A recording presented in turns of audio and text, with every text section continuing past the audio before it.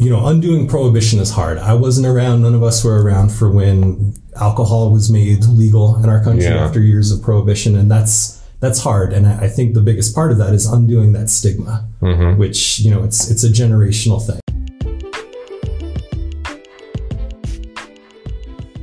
Welcome to the CRE Project podcast, where investors, developers, brokers, and real estate entrepreneurs join together to grow, build, and execute on experience and strategies within the commercial real estate industry. We sit down with the top pros and leaders within the commercial real estate field and gain knowledge and insight from their success. We're glad you're here and look forward to connecting with you. You can find the CRE Project on all major podcast platforms, along with YouTube, Facebook, and Instagram. Hello, CRE Project Podcast listeners. Thank you for being with us today. Clayton and I are thrilled to host Ben Lewinger, the Executive Director of the New Mexico Cannabis Chamber of Commerce, who brings together growers, manufacturers, retailers, providers, and adjacent businesses to work collectively as the voice of the cannabis industry in New Mexico. Clayton and I are excited to talk about how cannabis cultivation, consumption, and legislative policy are impacting the CRE space in New Mexico and nationally as the landscape is changing, and there are a lot of opportunities on the horizon. So hope you enjoy the show. Ben is a wealth of information. Pleasure to have him on, and you can access his contact information and all other associated resources in the show notes. Thank you.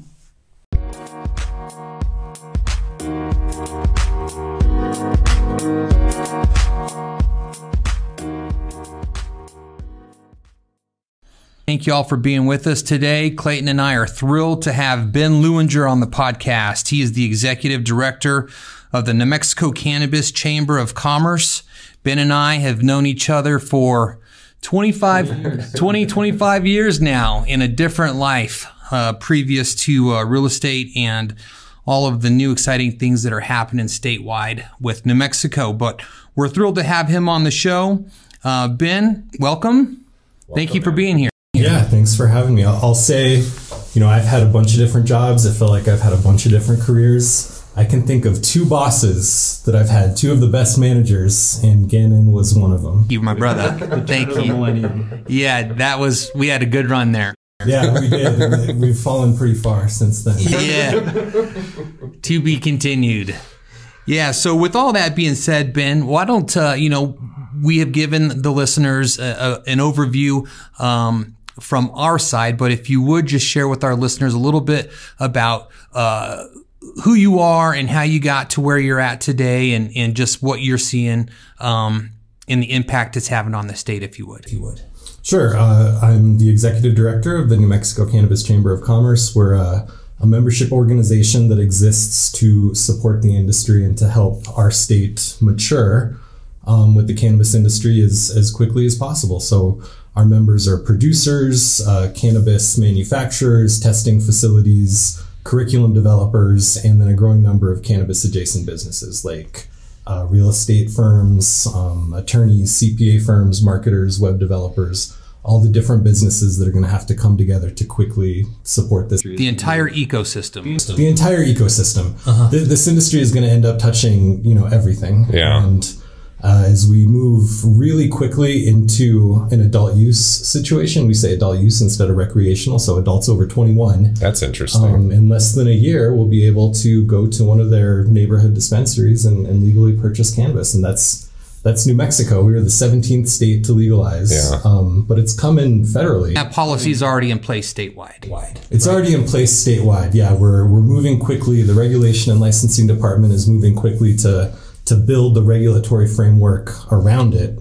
And according to the law, we have to have our first adult use sale by April 1st, although it may be March 1st at the rate we're going. Yeah, it's crazy how fast it's kind of evolved. When was cannabis first legalized for recreational purposes in the U.S.? I think Colorado was the first state, and that was I don't know, 2010, 2011. Yeah, so it's been about a decade now. Yeah, but New Mexico has been a medical state. New Mexico is one of the first states to make medical cannabis legal, actually way back in the 70s. The history of cannabis in New Mexico is a pretty long one. Back in the 70s, we had the very first legalized medical cannabis program that supported 600 cancer patients. Never knew that. I didn't know that. And so New Mexico is the first state? New Mexico was the very first state in the country to have, on the law, to have medical cannabis. And that was only a few years after the Controlled Substances Act, which included cannabis as a Schedule I drug along with heroin and LSD and, all the drugs that we're learning more and more that a lot of those actually, psilocybin and LSD, it turns out that they have a huge medical benefit.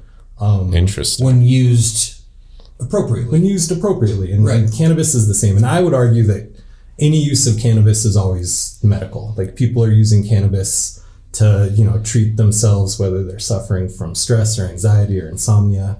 I would argue that cannabis is, unless you're a teenage stoner, cannabis is largely used medically, whether we call it recreational or medical. So why does cannabis have such a negative view in so many different places? Why is that? I think it goes back to the Controlled Substances Act of the early 70s and even, before that. And there's a pretty well documented history of cannabis being used to stigmatize Black and brown people in the United States. Right. Interesting. Right. Yeah, it was associated with reefer madness, like Gannon mentioned before.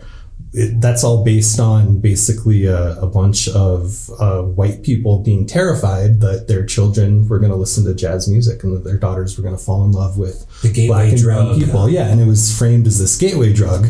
And undoing prohibition is hard. I wasn't around. None of us were around for when alcohol was made legal in our country after years of prohibition. And that's hard. And I think the biggest part of that is undoing that stigma, which, it's a generational thing. Absolutely. Yeah. Well, and that's why we wanted to have you on the show. And that's why we reached out to you, because in our industry right now, obviously, New Mexico locally, again, it just got approved to go or adult use, I guess, right? Thank you. By January of next year. And we have a lot of landlords right now that are evaluating whether to have this type of use in their shopping center, So I think one question that we have that I've been asked historically is, what is the difference between necessarily a medical, is it a license? Is that what it is? Versus a recreational license? Are you talking about for producers or consumers? For the actual outlets. So I guess that would be the locations within the shopping center. Okay. So what is the difference from a qualification standpoint? And does that vary from Colorado and Washington and these other states? Basically, what a lot of these landlords want to know is, are these good people that are coming in here? Are these qualified business individuals that are going to be operating these, what do you call them? Dispensaries? Yeah. Okay. Yeah. So let me say one more thing about the stigma first, then I'll answer that question. Okay. So, we have current polling that the vast majority of Americans now support legalized cannabis for people over 21. The vast majority of Republicans of voting age, registered Republican voters in our country, support legalized cannabis. Canada, as a country, has long been legal. Mexico is closer to legalizing federally than we are, and countries all over the world are legalizing cannabis. So that stigma is changing. To answer your question, the distinction between medical and adult use, there isn't going to be one as of April 1st of next year. Right now we have, I think we have about 32 licensed nonprofit producers. So those are the medical producers, and the way that it was set up in the medical program was they're vertically integrated. So if you grow cannabis, that's the same as the license to dispense cannabis. That's the same as the license to be a courier and move it between facilities. And then a few years after we launched the medical program here, in 2011, they added another license type of independent manufacturer. So we have 12 independent manufacturers who make distillates, concentrates, edibles, all these different products, because we're seeing consumers moving away from flower to, manufactured products, because it's so much easier to dose and to carry around, and it's just generally easier to use. Which manufactured products for listeners that may not know what that is gummies or what? Gummies, vape pens. In the medical industry here, I've seen asthma inhalers that deliver cannabis. We have suppositories for people who have throat cancer and they can't, consume it the same way that others can. Patches, yeah.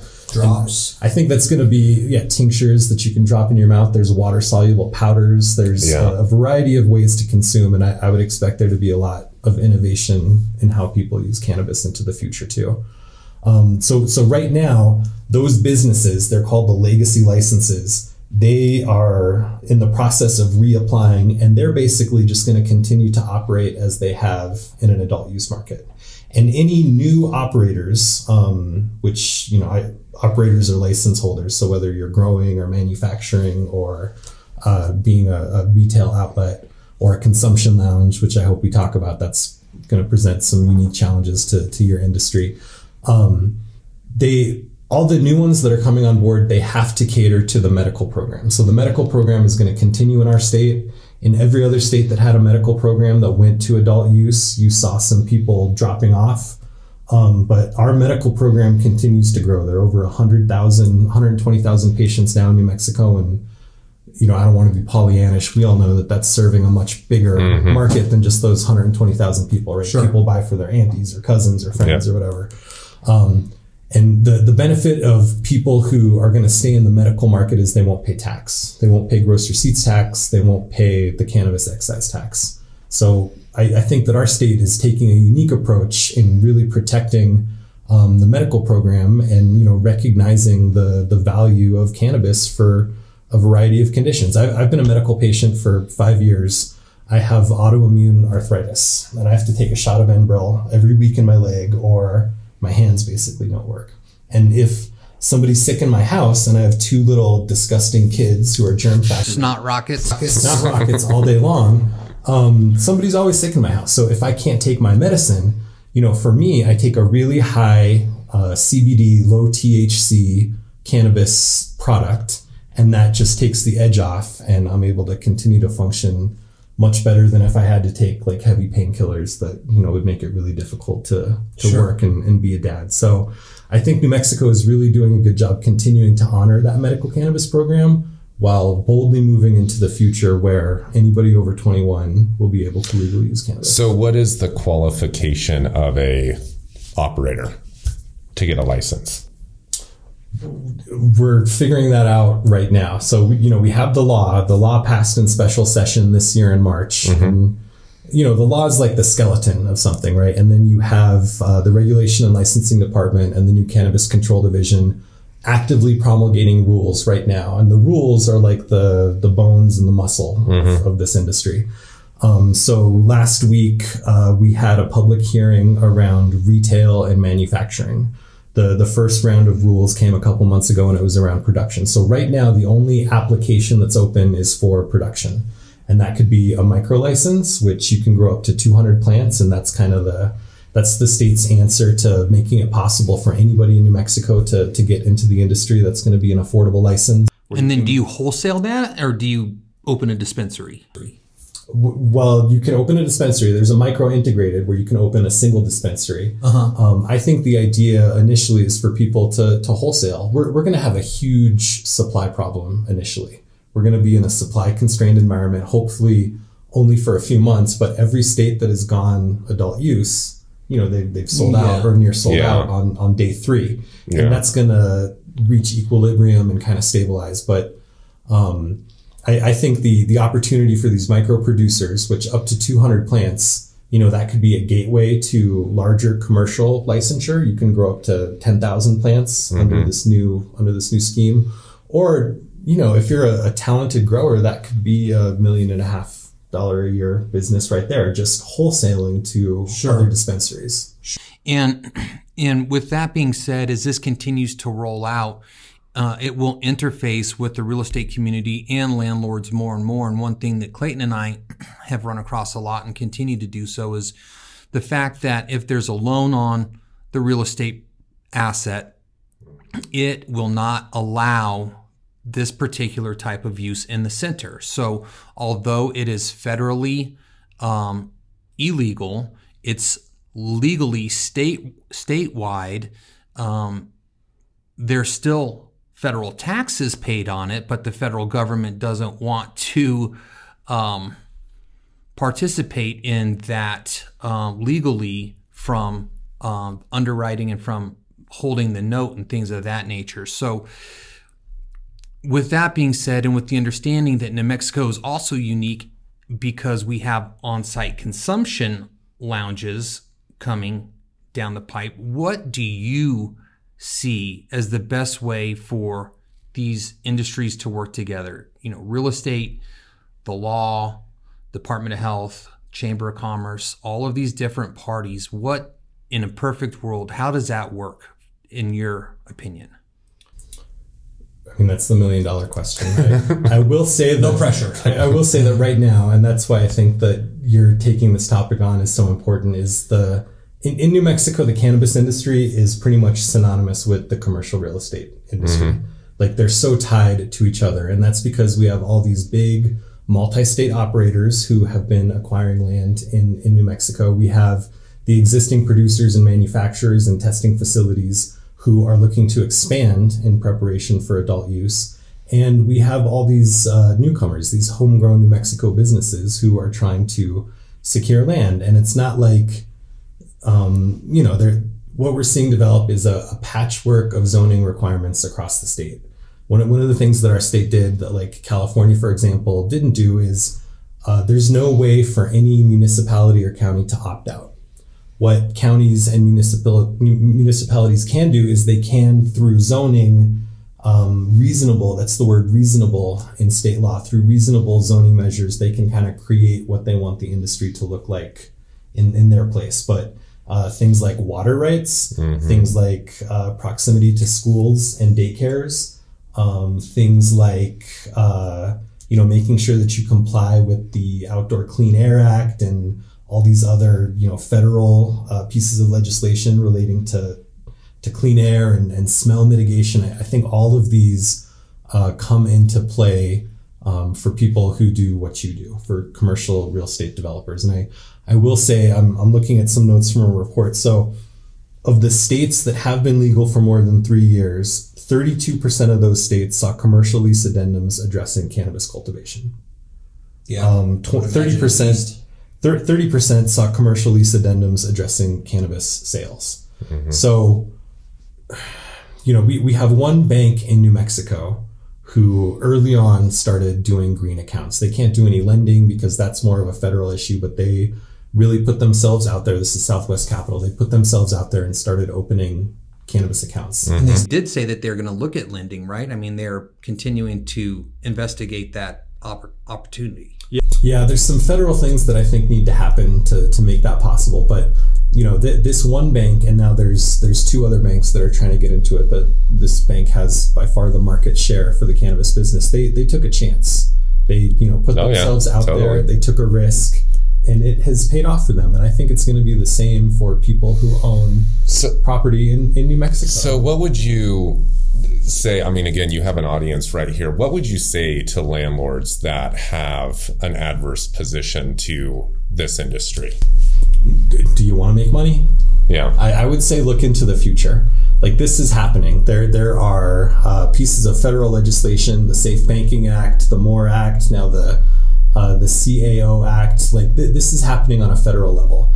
I think that President Biden, who campaigned on not legalizing cannabis, either he's going to do it at the end of this term so it does not become a campaign platform for other candidates, or the very next Democratic president is going to legalize cannabis because it's what the majority of Americans. It could even very well be a Republican president, because at this point, I don't think it is a partisan issue. I think it is a human rights issue, and Republicans are business friendly. This is business friendly, and it's freedom friendly, and it's personal choice, and kind of get your morals out of my living room. Yeah. If I want to partake in this activity and not put anybody else at risk, why should I not be allowed to do that on a very libertarian point of view? Yeah. And this is going to be a highly regulated industry, and it's one that if you do it well is going to be, very profitable. Yeah. And land use plays into that more than anything else.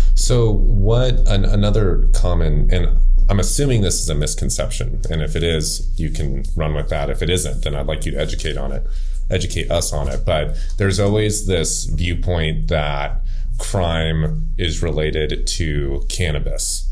And when landlords, at least in my experience, I don't know if you've experienced this, Gannon, but they're worried about if they put a cannabis dispensary in their property, that their property is going to be vandalized or robbed, or there's somehow an increase in crime. People are going to be hanging out on the corner selling. Exactly. Yes, I've heard that. Yeah. Is there any statistical data that you guys have studied where is that linked? Is that something that we need to work on as far as a community and a country, or is that just a totally false perspective? I don't know of any statistical data. I know from what I know in our state, that kind of points to that being completely false. If you look at the behavior around dispensaries are they are by and large the most secure locations in any shopping mall. Or in any business development. They are they have security cameras. They have safe rooms. They have all these things because they have to have them according to statute. And the reason they have all these things is largely because of that stigma. But that's okay. What we're seeing is if you have a cannabis dispensary coming into your shopping center, guess who's going to pay for the security guard watching everybody? It's the cannabis dispensary and the behavior around it. There's this idea that people are going to go in, buy their product, and then they're going to do whatever the cannabis equivalent of going in the alley and shooting up is. And that's not the behavior. We're talking about adults with expendable income who make a purchase and then they take it home and enjoy it in their residence or with friends. So I would just encourage anybody who wants to see it firsthand, and there's tons of dispensaries across the state, just go and park your car and look at the behavior around that dispensary for 20 minutes. These owners will welcome open arms you to come in and take a look at their facility. They're proud of what they have. And actually, I think from other interviews, with other owners of licenses, that I think there is studies that have been done in Colorado that show a decrease in crime. I don't quote me on that, but I just remember from conversation that I think that there are statistics out there showing, because of the overall attention and spotlight on that area, that crime has gone down. Well, and all this money coming into it. Counties and cities are about to get huge pockets of money to do whatever they want to do with. So, Colorado invested in education, but if you live in Clayton, New Mexico, and you want some of that money to go towards more enforcement or to reducing crime, you can do that. So let's dig into that a little bit, because I feel like that's really the biggest benefit, right? Whether you partake or not, right? You're going to benefit from that additional income just being in the community. So can you speak in depth about that? I mean, what has changed in Colorado and Washington specifically, where they've received this additional tax revenue and they've then returned that into the community? What specifically has been done in those other states? I mean, it's different across the board. Yeah. Washington and California, the illicit market in those two states still outpaces the legal market, 3-to-1 or something crazy. So they're not actualizing that revenue to the degree that they should. I think the reason is price. It's probably less expensive. And if you want to decrease the price from the government programs, you need to increase the supply. So your plant count has to be appropriate in order for there to be enough. I mean, simple economics. I mean, and I'm just going based on previous conversations and in my memory, but I don't know, Ben. We zoned in when we were working on the bill. When I say we, I mean, all the different legislators and the governor and all the different parties that came together to reach agreement on what we wanted the legislation to look like. There was this tax rate that was between 18 and 21%. And we knew that if the tax rate was more than that, it was going to drive people to continue to buy, dime bags from Tony down the way or whatever. So I think our state, we've really benefited from looking at the mistakes that other states have made. Yeah. And I feel like New Mexico is also really good at looking what other states do and say, we're going to apply some of our our homegrown New Mexico wisdom to that too. And I think that's what we've done a really good job with. So I think, Colorado is probably the model that we should be looking at. They invested that money in economic development. They invested it in education. And 10 years later, the outcomes, the proof is in the pudding. We've seen that Colorado is much better off directly because of this industry. I think it's a little bit different now. Our Mayor Keller made, when he was talking about zoning for Albuquerque, he said, we want Albuquerque to look more like Durango than Trinidad.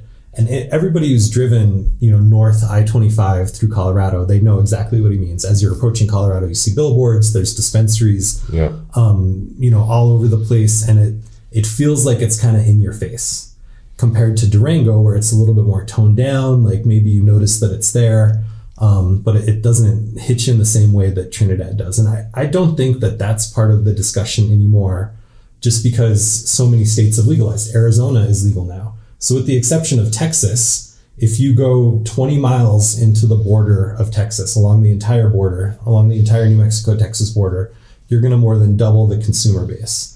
So communities like Clovis, like Tucumcari, like Portales, like Las Cruces, those are the ones that are going to feel that rush that Trinidad felt from New Mexicans driving up to Colorado. Now we're going to have all these Texans coming in, hopefully, staying in our hotels, eating in our restaurants. But I think other places in New Mexico that really, depend a lot on tourism, like Santa Fe, having dispensaries, having consumption areas, that's only going to augment and increase the spend that visitors to our state have.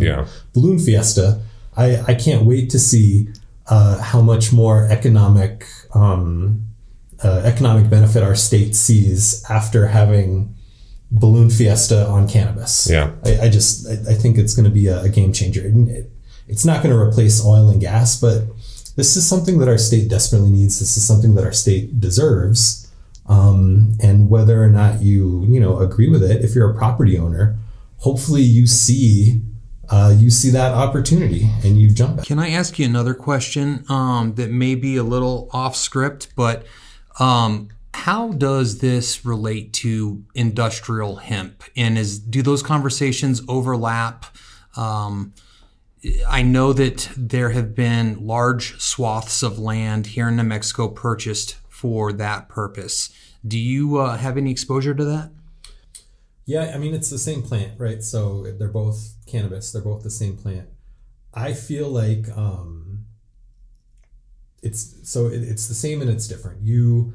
In the medical program, you could not introduce anything that wasn't grown as part of the cannabis program into the medicine. So if you wanted a high CBD product, it's not like you could take CBD from industrial hemp and use it as an additive to create this product that was like 5-to-1 CBD THC. You had to grow cannabis that way.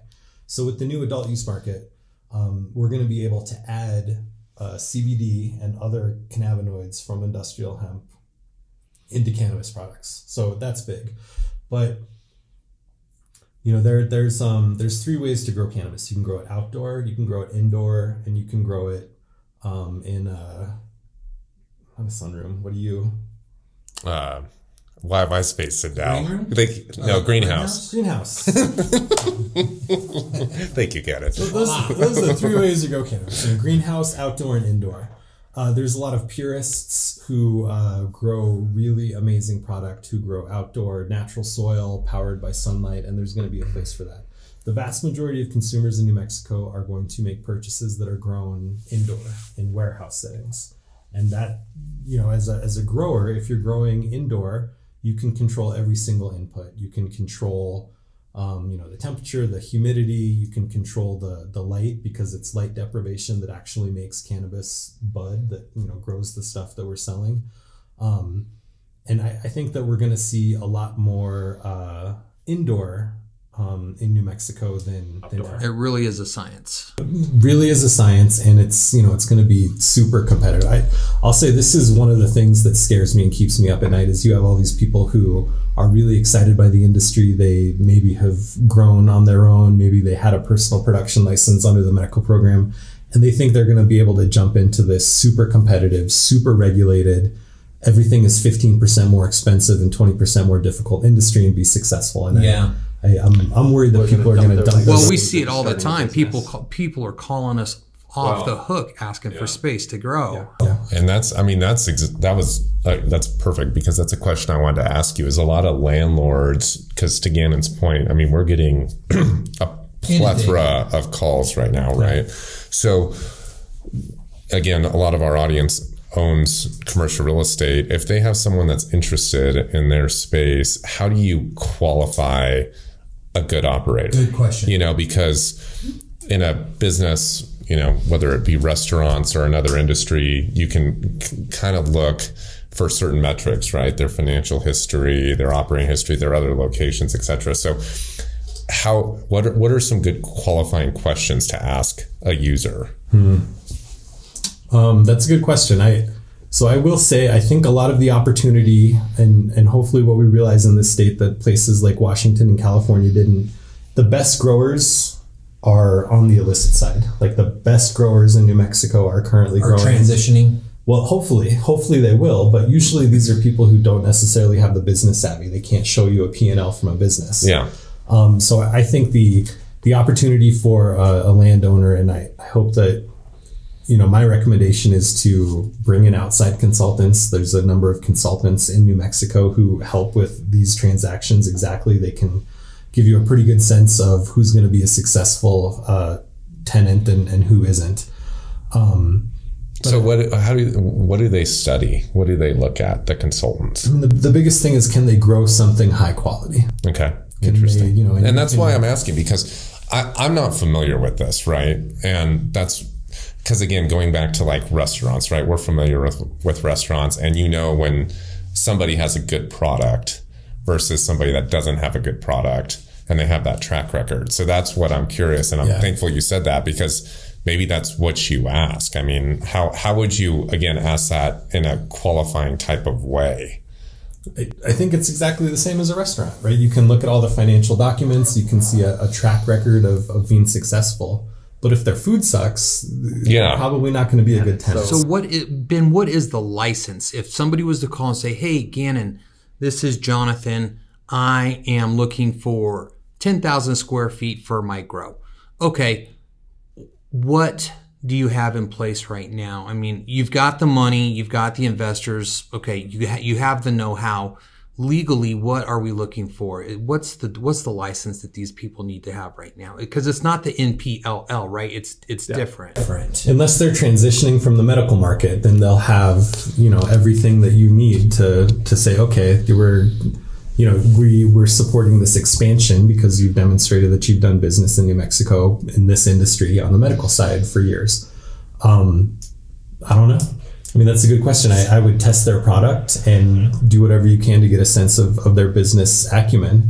And then in terms of what they're going to be doing, so the license types are, and the state did a really good job with how they broke out the licensing. Basically, if you want to participate in this industry as an operator, you can do any one thing or you can do any combination of things. So you can grow, you can just do retail if you just want to do retail. You can just do manufacturing if you just want to do manufacturing. Can you have all of them? You can have all of them. You can, yeah. You can have a vertically integrated license, which means that you do everybody. There are probably a couple producers or a couple of operations that would have all of them. Currently, the way it was set up in the medical program, all of the medical producers are vertically integrated. I see. And they can, because in other states you can't, right? You can only have one or the other. Right. Yeah. And you know, our desire when we were helping to work on this legislation was for really people to be able to come into the industry however they want and create the business that they. I'd imagine that creates efficiencies, though. Helps drive down price. Well, it does, but also if you're only good at one thing, you should probably only do that one thing. That's a good point. If you just want to, there are tons of people who don't want to grow, but they enjoy cannabis and they have a vision for a customer experience.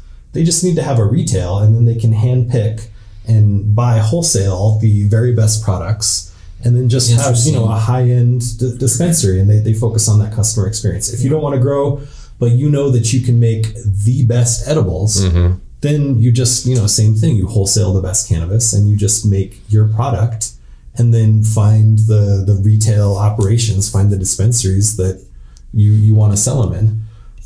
So it's going to be really interesting. And again, this patchwork of zoning that's developing across the state, that's what's going to make it difficult. And what we're seeing now is a lot of people are buying up properties before the zoning for those places is even completed. And then they have a fight on their hand because all of a sudden their property is 258 feet from another dispensary instead of 300 So that was a question that was brought up to me, is if they're all going live, right, in January, and then there's the application process, and my thought is most people are going to put in at the same time, be negotiating deals at the same time. How do you know if one is within, it's 400 feet, right? 300. Is it 300 feet of another? How is that going to work out if they're both negotiating deals at the same time and they're within 300 feet of each other?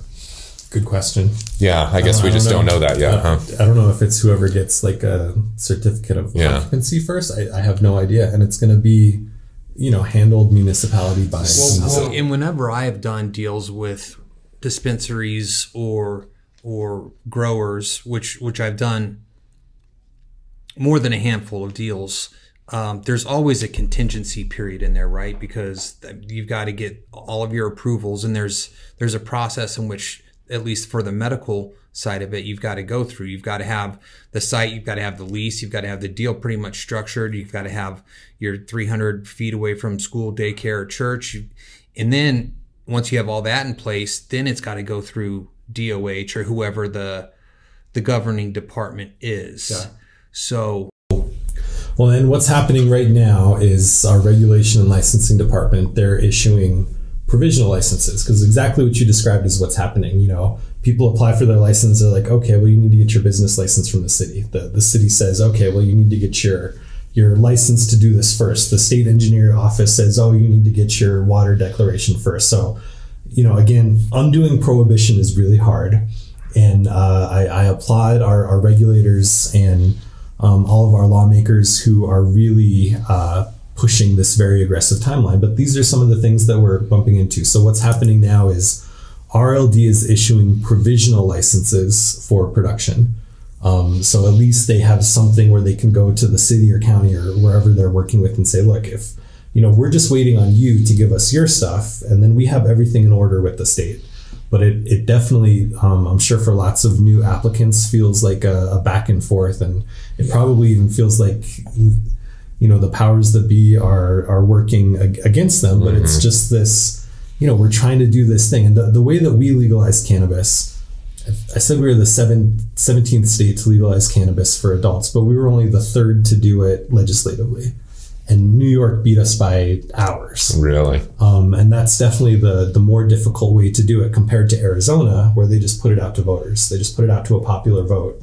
And the voters said, yes, legalize cannabis. And then the state had to figure it out. We went the opposite way, which is the best way, but also, vastly more difficult. Mm-hmm. And in order to push this aggressive timeline, all these different state agencies and local municipalities are really trying to figure out how to work together in a way they haven't before. So what are they doing? So for the groups out there, and again, reason we wanted to have you on is get clarity on, but this is the stuff we hear is, well, it's legal now, so now we're just going to have, cannabis dispensaries everywhere in our city. So what type of zoning, like how does the zoning work with cannabis dispensaries? Like how are cities navigating that? It's all over the place. The 33 different counties in New Mexico. Yeah. It feels like they're all taking a different approach. And I think that word reasonable that's how it is in statute, that local ordinances can take reasonable measures to control how cannabis exists. And it's really, all over the place. We have, right now there's a push to put a permanent moratorium on cannabis in Old Town, which, we were talking about the stigma. I think what New Mexico needs to be doing is looking boldly into the future when cannabis is legal everywhere and we can grow it and move it across state lines. And instead we have communities. And, what zoning does is the way that they talk about it is they're making these prohibitions to protect the historical character of communities. And that's what they're saying about Old Town. That's what people are saying about Santa Fe. And I just think that's silly. We got to look into the future. So many communities in New Mexico, places like Old Town, need some reinvigoration. And if you're talking about an amazing place that is maybe struggling a little bit, cannabis. Yeah, it's destination location. It's great for tourism. And you're going to increase foot traffic to all these local businesses. You're going to increase restaurant spend. It's going to be... By no means are you required to go in if you don't want to go in, But yeah. I will say the big one. So this is what we haven't talked about yet is consumption. Consumption areas. And the way that was described in statute, accurately so, the sponsor of the bill, Representative Javier Martinez, he made a point of saying, if we're legalizing this thing, there are tons of people who, because they rent an apartment and their landlord doesn't allow them to use cannabis. There are people who need a place to go to use cannabis, and that's absolutely right. But it's also a huge business opportunity. Again, people who want to create this customer experience, people who want to do food pairings, people who want to have like a cannabis and coffee shop. There's a huge opportunity there.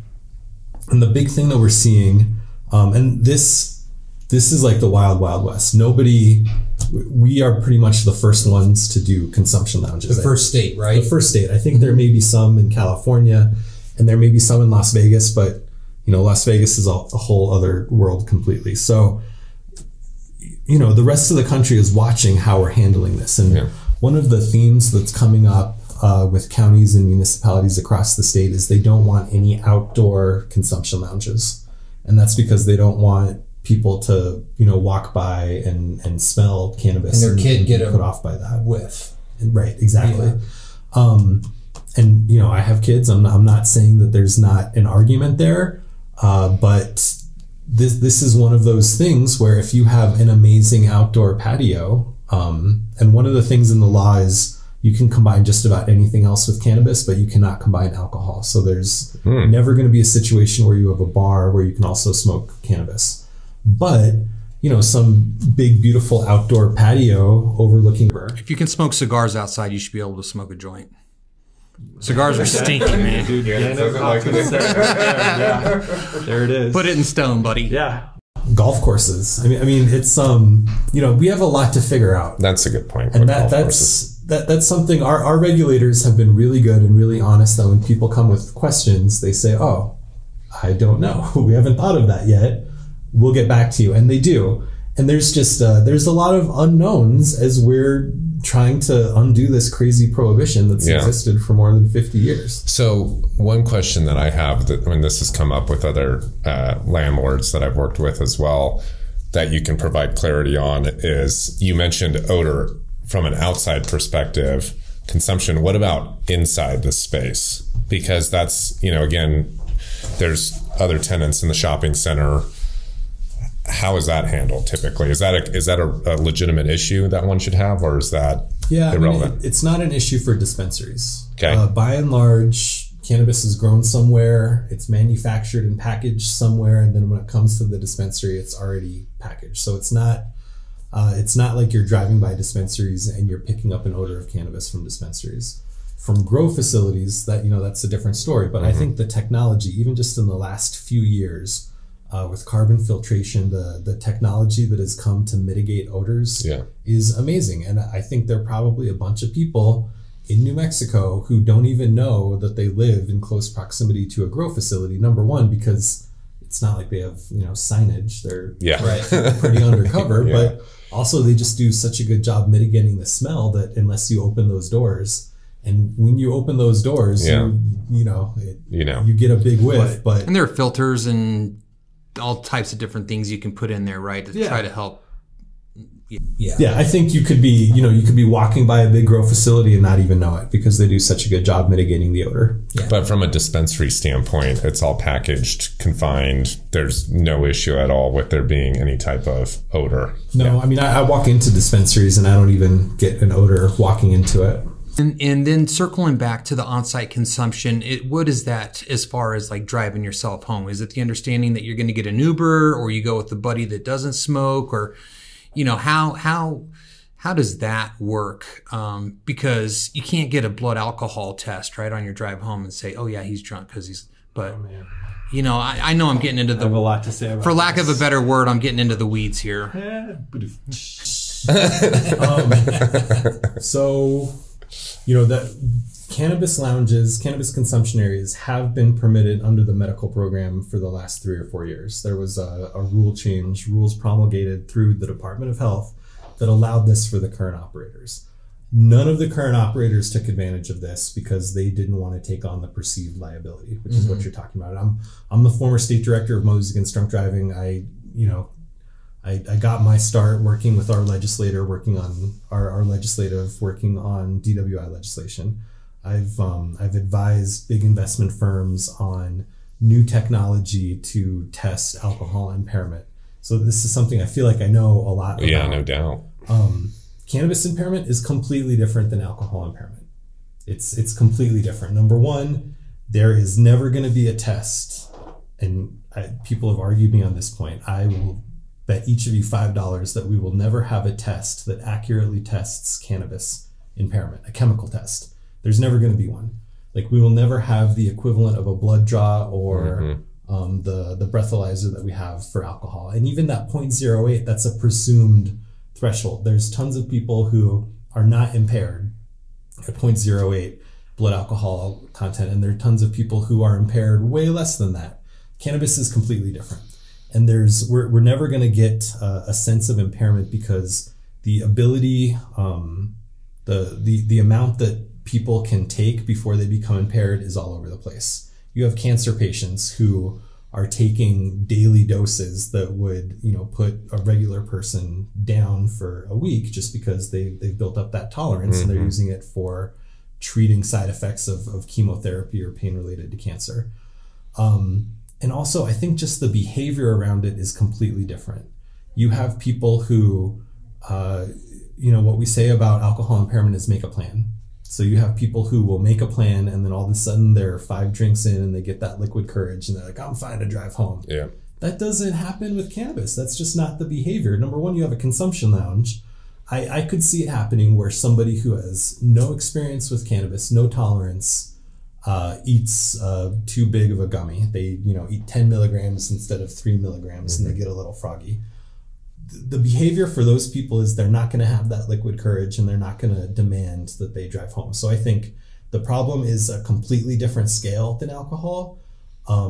But cannabis is a substance that impairs you. So we have to be aware of it. And, just like alcohol, the liability is going to come on the people who have the consumption lounges for anybody who drives home impaired. Yeah, I think there's a lot to unpack there. Needs to be clarified. What is this? Do you have any statistical data on how often that happens versus like a DWI? No, there was a lot of kind of misinformation about substance impaired driving in the northern part of the state.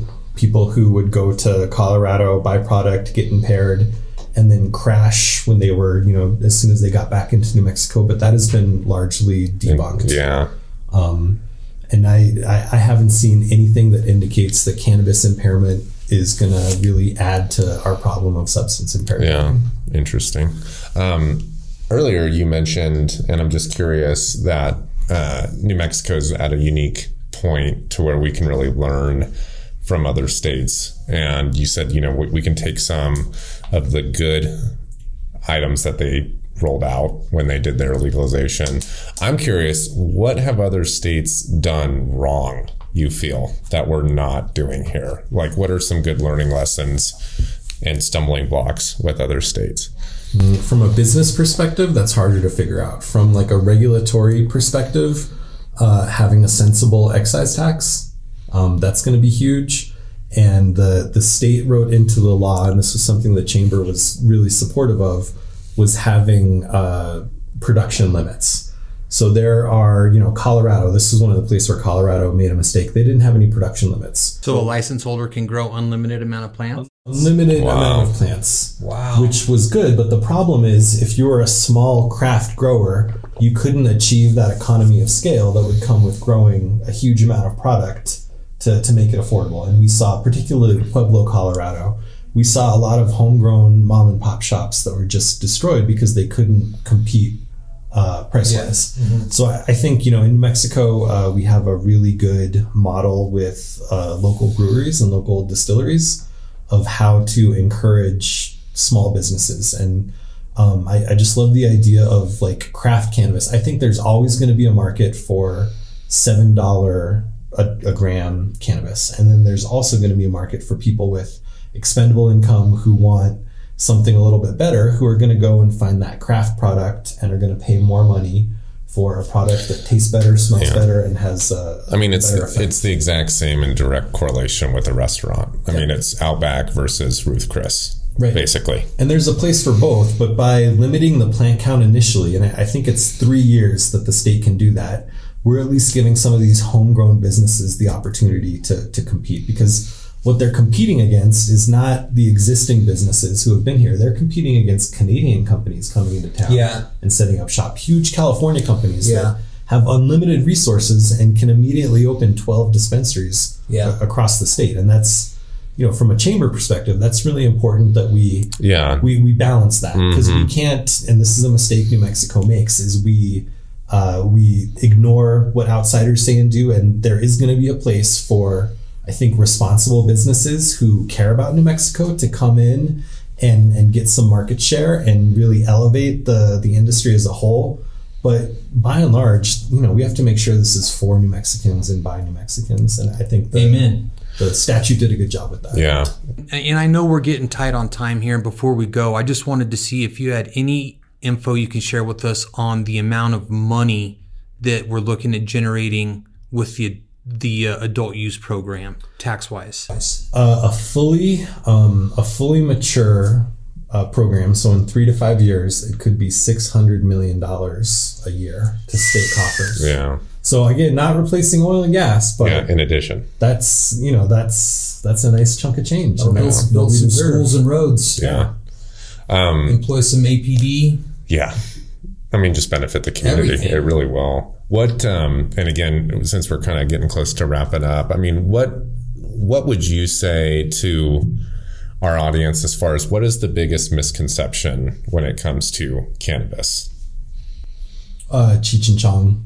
Exactly. That you're going to have, a grow facility come in and it's going to be tie-dye and Led Zeppelin or whatever. And that's not, anybody who's interested in touring a facility, I'd love to take you guys out to tour a facility. This is a professional industry now in New Mexico with the medical industry, and I would only expect it to be, more so. And this is going to create 11,000 new jobs in our state, and it's not bud tenders. It is bud tenders, but it's also scientists and researchers and lab technicians and manufacturers, and that's not even counting all those cannabis adjacent businesses that are going to have to come together to support the growth of this industry. So this is a professional industry. This is something that we can be proud of now and that we can be proud of in the future. And the cannabis industry is not the same as cannabis culture. It's massive. Yeah, that's well put. I've got one more question for you. Is there anything unique to New Mexico that we bring to the table, whether it's outdoor growing geography or the law or the quality of the product? Is there anything that we can hang our hat on that can help us to differentiate ourselves from other states? I think, again, we have this history with cannabis that nobody else has. We have a really vibrant medical cannabis program that's been around since 2010. Before that, we had the very first medical program that started in the 70s. And we're an agrarian culture. We're green chili or red chili. And the competition over our chili versus Colorado's chili, it's not really a competition, number one. But that's the kind of pride that we need to bring to the cannabis industry. We need to tap into this heritage of growing stuff and, have that kind of carry us into the future with growing cannabis. The challenge in New Mexico that we're going to face is water. And cannabis does not use as much water as, pecans or chili or other things that we grow.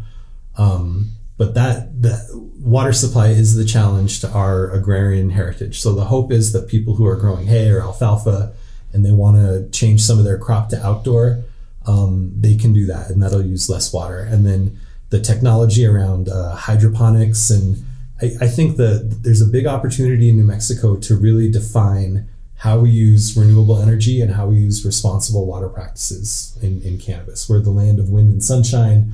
We should be developing the trends for the amount of kilowatt hours it takes to grow a gram of cannabis, or the amount of water that it takes to grow a gram of cannabis. And we should be pushing that. We should be beating Arizona to the punch, and we should be, figuring out how to do this. And then once this is federally legalized, we should be supplying the very best New Mexican grown cannabis all over the country, all over the world. Yeah. So if a landlord is entertaining having a dispensary in their center, what is the best way for them to learn more about cannabis? They should come to a chamber event. They should engage with the industry as it exists now. Great. I think the first thing is they need to figure out the zoning, because if you as a commercial broker can come in and say, hey, we've checked, zoning is good, this is ready to go. You can, move your triple stack 2,000 plant operation into this warehouse tomorrow. I think that's going to be good. And, I mentioned it before, but this is what I always say. This industry is 15% more expensive and 20% more difficult than anything else. There's an IRS tax code 280E, which prevents cannabis businesses from taking regular business deductions. So if you're a business owner, imagine running your business without being able to take deductions. That's brutal. I'm not saying that it's a renter's market. Yeah. But landlords are going to have a lot of leeway in terms of deal making with the cannabis industry that they won't have with other industries. Yeah. Great info, man. Ben, so that was awesome. We greatly appreciate you being here and shedding some insight. And if people, as far as New Mexico goes, wants to get in touch with you, we will have your contact information in the show notes. But again, thanks for being here today and educating all of us. And we'll see what happens in the near future here. It'll be exciting. No matter what state you're in, there's a version of me in every state. Yeah. So in New Mexico, it's the New Mexico Cannabis Chamber of Commerce. But whatever state you're in, there is some kind of association that is there to help you. And last thing, I think you need a third co-host, so I'm just going to throw it out there. I'm available. I'm cheap. You're for hire. I'm for hire. You're in. That was too easy. Awesome, man. Well, thank you. We'll have you back on when you're running for mayor. Okay, great. Sounds good. 2024. There you go.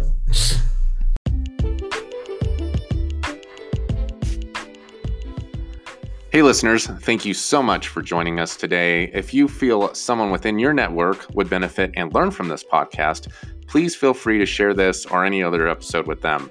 If you feel you have benefited from this podcast, please leave us a review on any platform where you listen to podcasts. We greatly appreciate your support and feedback, and we look forward to connecting with you on the next show. Until then, stay healthy, stay safe, stay educated.